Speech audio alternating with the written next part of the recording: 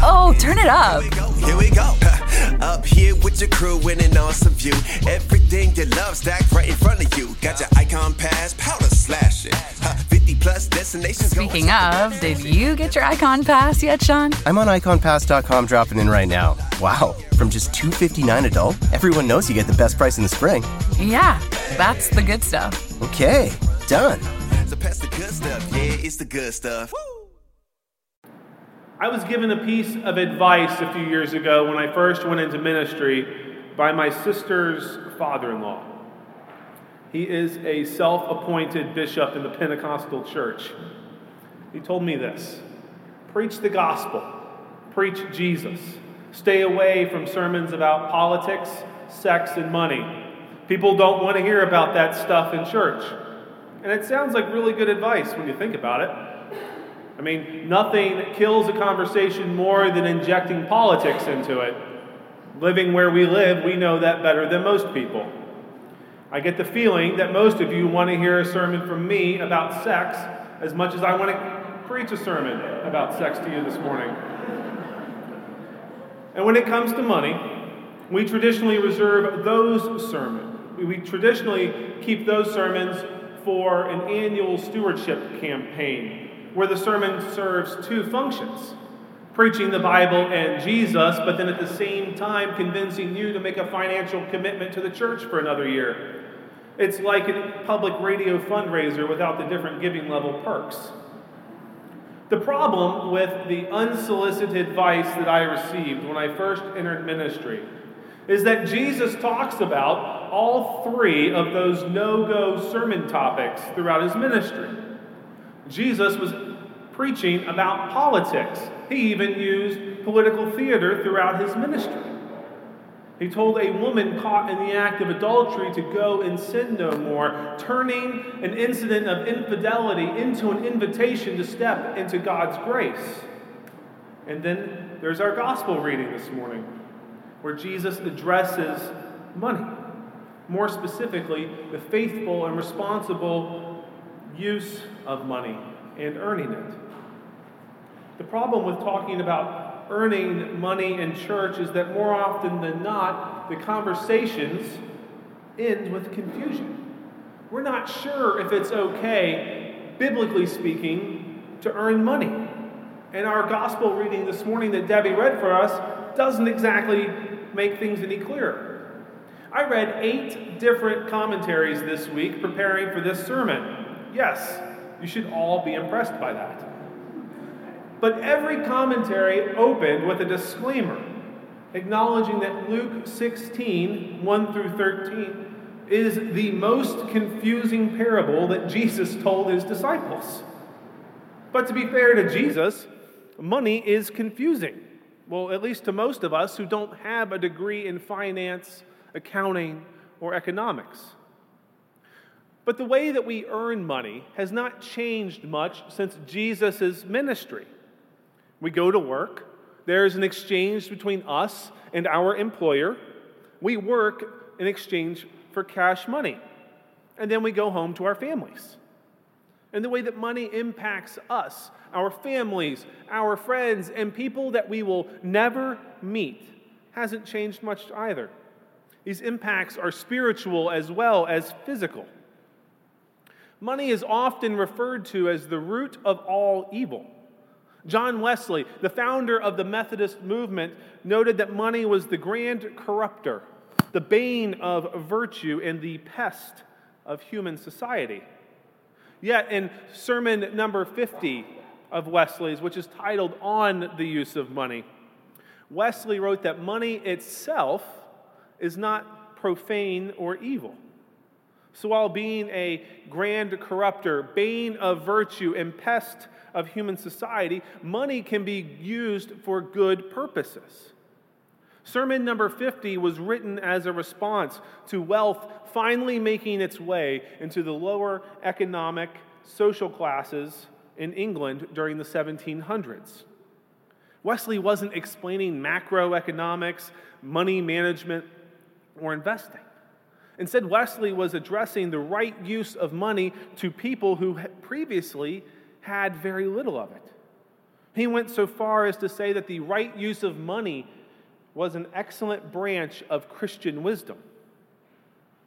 Now, I said that our gospel reading is one of the most confusing parables that Jesus told his disciples, and it is. It's a I gotcha story that doesn't end with the ending we expect it to end with, which makes it all the more confusing. The story jolts our ethical sensibilities and leaves many of us scratching our heads.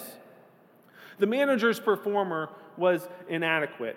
The writing was on the wall, and the manager knew it. To ensure his own protection, favors were made to those who owed money to the master. The thinking on the part of the manager was, I'll scratch your back so that when I get canned by the boss, I'll have something to fall back to. It sounds like something that could happen today. These financial dealings were not done to defraud the master. Otherwise, the manager would have just kept the money for himself. Instead, these financial dealings were done to secure the future of the master.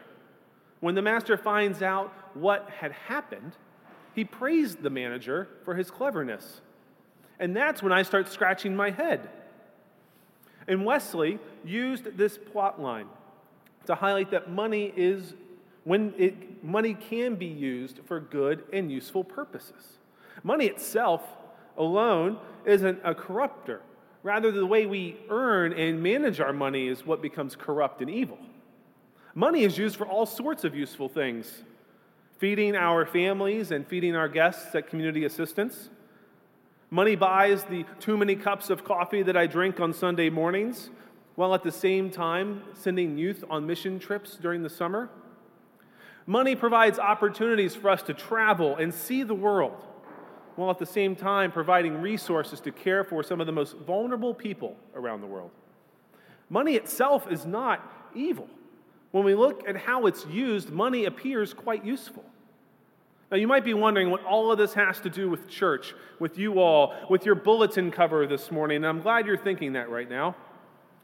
When we look at money as being good and useful, I love hearing those bulletins turn right now. Wesley's sermon number 50 frames all of this as earn all you can, save all you can, and give all you can. Earn, save, give. Over the next few weeks, we'll be looking at the Bible, and we'll be looking at money without the sales pitch at the end.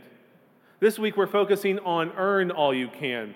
And Wesley, like a good preacher, provides a 3-point framework for earning money in this life. Earn all you can by honest industry and use all possible diligence in your calling. Honest industry sounds like just what it is. Earn money honestly and not through corrupt means. Earn by following your calling. Each and every one of us is called to something. It's not just clergy who are called by God in this life. Earning money is great, but Wesley is suggesting that earning money must be part of you living into God's purpose or purposes for your life. When we seek our work as a calling, it puts earn all you can into a different context from just earning money for the sake of growing our portfolio. Number 2, gain all you can by common sense, constantly learning from your own experience as well as the experience of others.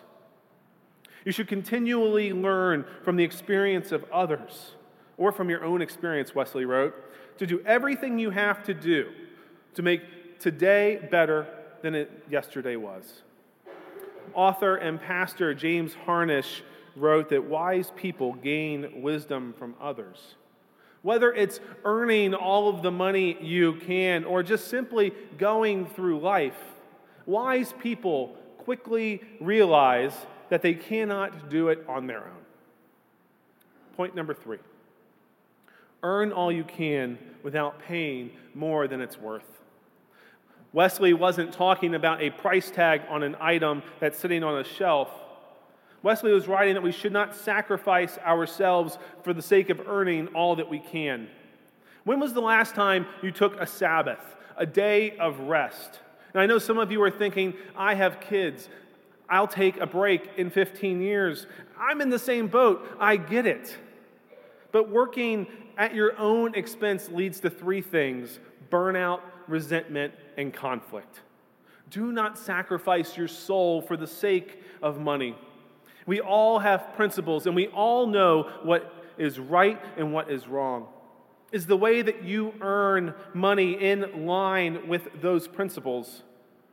Do not sacrifice others to make a profit. Do not sacrifice their economic status, their health, or their overall well-being for the sake of your own gain. How we earn money is a clear indicator of our priorities. We might speak out in favor of honest, hard work that others should be doing. But are we following the same prescription in our own life, in our own businesses? We can earn money by following the footsteps of someone else. But at some point, we have to begin to live into the calling God has placed on each of our lives. And that calling will look different than what your mentor has been called to do. And people like me can preach about Sabbath and ethical practices. But if we're not observing them ourselves, our true commitments become more and more apparent. The shrewd manager was not commended by Jesus for his actions. Instead, his actions gave light to the connection between earning money and our relationships with one another. Earning money, all of the money that we can in our economic status, are not peripheral to the kingdom of God. That mindset ignores the warning that Jesus gave us about serving God and serving wealth. Because of this warning, earning all you can becomes a matter of faith, as money and wealth become spiritual practices that cannot be separated from the new life that we find in Jesus Christ. Thanks be to God. Amen.